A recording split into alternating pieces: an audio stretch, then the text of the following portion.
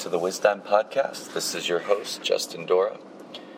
And today will be part 2 of a new series we started on the podcast on trials. And today I'm recording from my new studio, also known as my car, because that's what's needed for today. I actually locked my keys in my car the other day with all of my recording equipment, and I just got it back. So that was my technical difficulty and why this podcast isn't coming to you until Friday. Probably more information than you wanted to know, but there you go. So just to recap what we talked about last time, we looked at trials, and we talked about how trials are really opportunities for our perspective to be challenged and for us to realize those upgrades God has for us in understanding our identity in Christ and understanding the grace of God. And what trials do is they challenge all those perspectives that are still trusting ourselves or trusting circumstances or trusting people maybe in an unhealthy way. And we looked at Romans 8, Romans 5, about pressure, about suffering, and how pressure reveals those holes in our understanding of the nature and character of God. And where I want to start today, or what I want to dig into more, is, are trials intended to be painful? Sometimes when you're talking about the grace of God, we can think that there's no longer pain that we experience. And then when we do experience pain, we feel confused and frustrated, thinking, well, wait a second, I thought I was a new creation. I thought all the old things were gone, and behold, everything's been made new. What's happening? Why am I experiencing all these things now? And we get a little confused on the issue of pain. Something to think about before I dive in here. Did you realize pain is actually a gift from God? Pain is actually the mercy of God. To remove pain from life would cause you to be unaware when you are emotionally or physically redlining in life, and you need to make some drastic changes. If your fingertips didn't feel pain, and you put your finger on a hot burner, and now your finger has been deformed from the heat, that would be bad. But because your fingertips have nerve endings, and when you touch something hot, it hurts, your body's natural response is to pull back. Pain actually just saved you from further harm. That's the gift of pain. That's the thing that we want to tap into, and the thing we want to recognize is God's perspective on some of this stuff is different, and when we see it from His perspective, honestly, even emotional pain, though we don't need to own that as our identity, we don't need to make how wounded we are what we always talk about. When you feel pain emotionally, it indicates there could be some unhealthy rhythms and perspectives and input that you're digesting, that if you don't change stuff, it's going to cause more problems. And so God's getting your attention when things hurt so that you'll recognize there's better ways to live by the grace of God, from our identity in Christ, from the resurrection power of Jesus. None of that's changing, but pain indicates, hey, you might not realize you have unhealthy perspective, you have unhealthy boundaries relationally, you need to make some adjustments. And pain has a way of communicating that sometimes the best of intentions from a friend or a loved one may not get the same attention that a painful spot will. So God in His wisdom doesn't remove pain, but it's not His goal to put you in pain. Like, that's what you have to realize, guys. God doesn't get pleasure when you're hurting. He's not like, yes, your life's awful, I love it. No, He's not like that at all. He weeps with those who weep. He rejoices with those that rejoice. He is moved with compassion. Why did Jesus hang out with sinners? Because he saw their pain. He saw their problems. He was moved with compassion. Why did he get frustrated at the spiritual elite?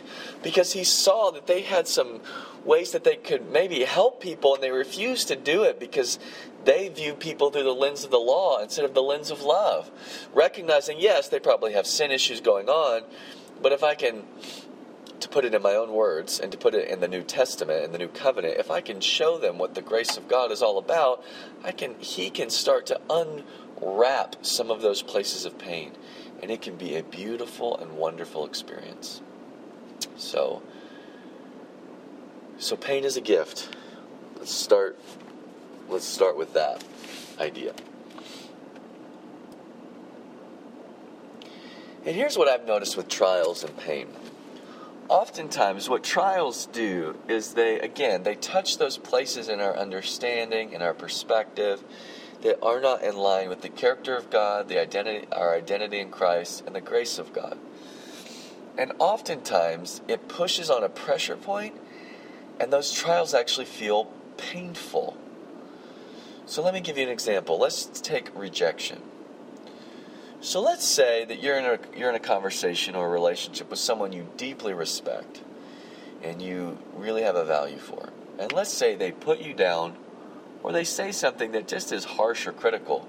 Or maybe it's not even harsh or critical. Maybe it's just the lens through which you're looking through. Maybe they disagree with you on something, or maybe they're just straight to the point.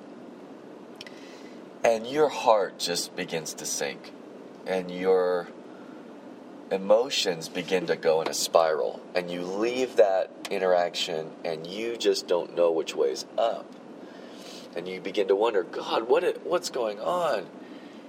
And if you don't understand the nature and character of God, you can't do one of two things.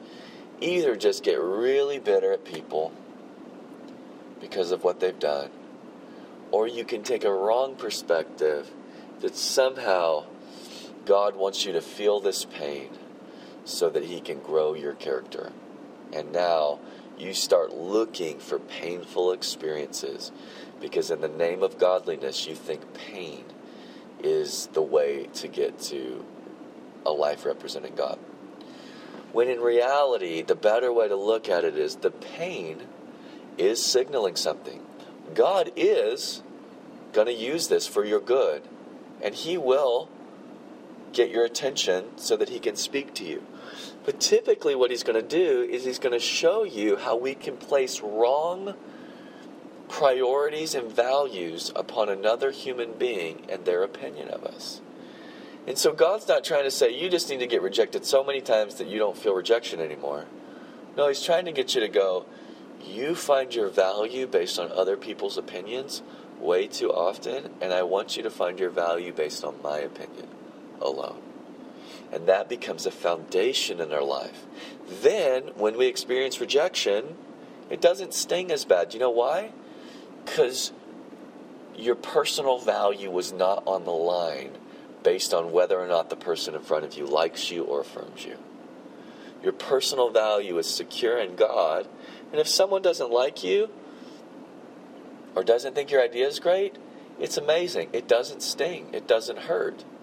And you know what? You don't get mad at them, and you don't lose the relationship. So it's allowing God in the place of pain to reorient you, to find your value in him and who he says you are and who he says he is in you and through you. And when your mindsets and your perspectives are sunk into that reality, then your emotions follow suit. And now you don't feel like your emotional life is on the line with every conversation, which could bring up issues of rejection. Something to think about. But it's really important to know that it's not in God's heart to delight in your pain.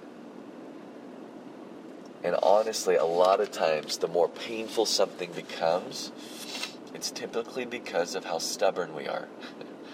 If we just refuse to let God adjust our perspective, upgrade our relationship with him and with others, and we just are going to hunker down in our ideas, then God will let you go your own way. Not because he's mad at you, but because he knows the only way to really get your attention is to let that thing so fail that you finally give up and recognize, God, I need you to teach me. And that may be through his word, by his spirit, that may be through a friend, it may be a combination of all of those. It probably will be. Okay, let's take a look at James chapter 1. I'm going to read verses 2 through 8 here. James chapter 1, verses 2 through 8. Here's what it says. Consider it pure joy, my brothers. Now that should wreck you. Consider it pure or absolute joy when you face trials of many kinds, because you know the testing of your faith develops perseverance. Perseverance must finish its work so that you may be mature and complete, not lacking anything. If any of you lacks wisdom, he should ask God, who gives generously to all without finding fault, and it will be given to him. But when he asks, he must believe and not doubt, because he who doubts is like the wave of the sea, blown and tossed by the wind.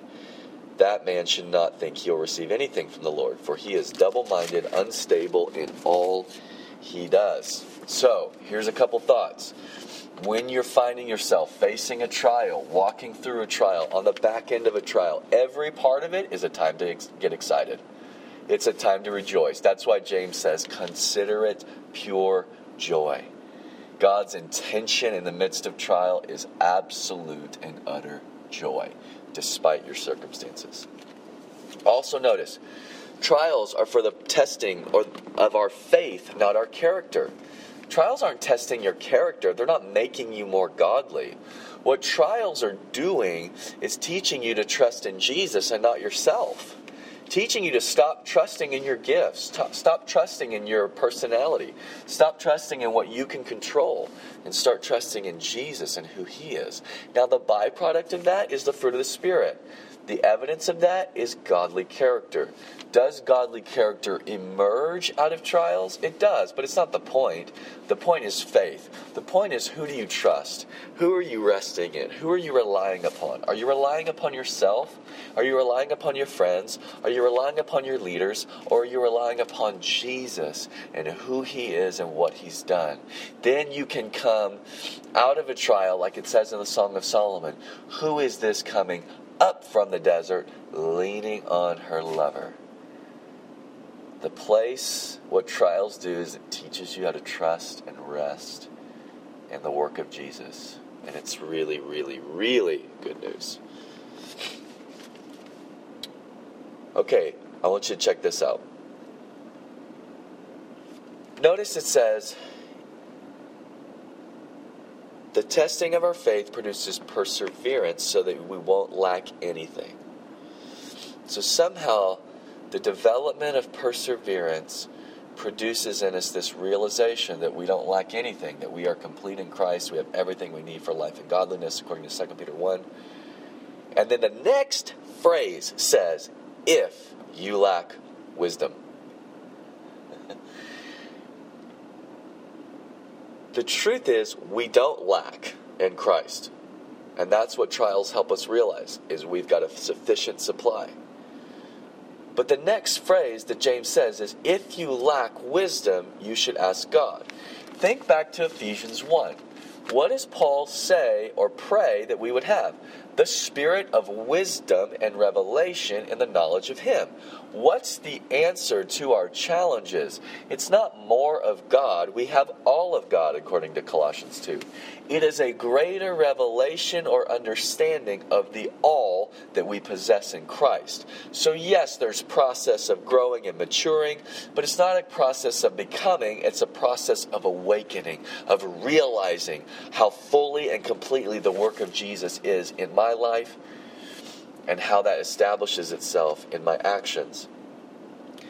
So he says, if you lack wisdom, ask God, who doesn't find fault. Now this is amazing. Think about this, guys. So God knows he's completed the work in Christ in you. And he knows that if you think you lack something, all that reveals is your immaturity. And yet when you ask for wisdom, He doesn't fault you. He doesn't get upset. He recognizes that he can unpack, he can illuminate by the Holy Spirit more of a revelation of Christ in you, the wisdom of ages. He's unpacking that in you. He's unshowing you. So when you ask, there's one thing he says: don't doubt. Unbelief will work against our sense of well-being and identity in Christ.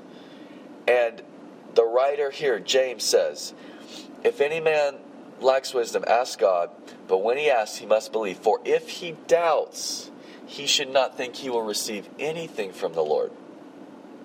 For he's double-minded and unstable in all he does. That double-mindedness, thinking I'm part okay with God and I'm part not okay with God. I'm full in him and I'm lacking in him. I think God said this, but I'm not quite sure because my circumstances aren't matching up. That process will mess you up. And really, so how do we persevere through that? We constantly feed ourselves on what God has said, on what he's saying, on who Jesus is, on what he's done, and we let our emotions not dictate our perspective. We recognize our emotions are in the process of changing as our hearts and minds are resting in the truth of what the scriptures say about who Jesus is, what he's done, and who we now are in light of that. See, what trials do is they confront our doubt and they unpack revelation. And here's the crazy thing about trials. When we really are established and mature in our revelation of Jesus and the fact that there is no more lack now in this kingdom, then here's the question: what really can hurt you? What can harm you if you know Jesus, the sufficient one, is supplying everything? What circumstance can intimidate you? What relationship can make you scared? There isn't one.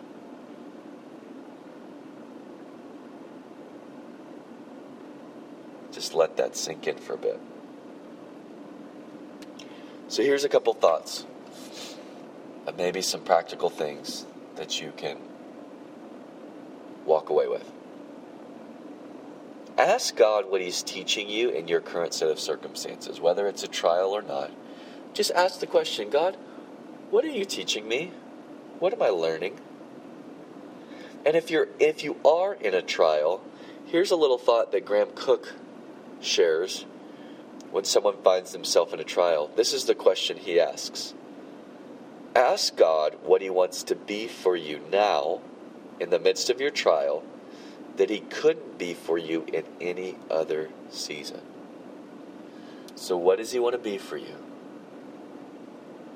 Because what you begin to see, who God wants to be for you, that's a reflection of who he's showing you already are in Christ. And the second question is, okay, God, now that you've shown me who you want to be for me and who I am, what shall I do? What do I do with this, God? And the Holy Spirit will give you specific actions to take. And as you take those baby steps, empowered by the grace of God, then you're going to start seeing stuff change. Relationships change. Circumstances change. It may not happen overnight, but it will happen.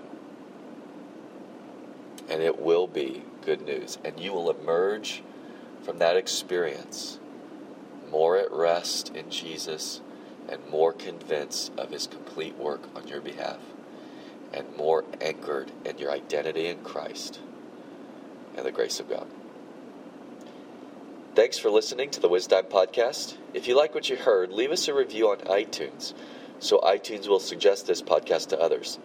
Thanks, everyone, and take care.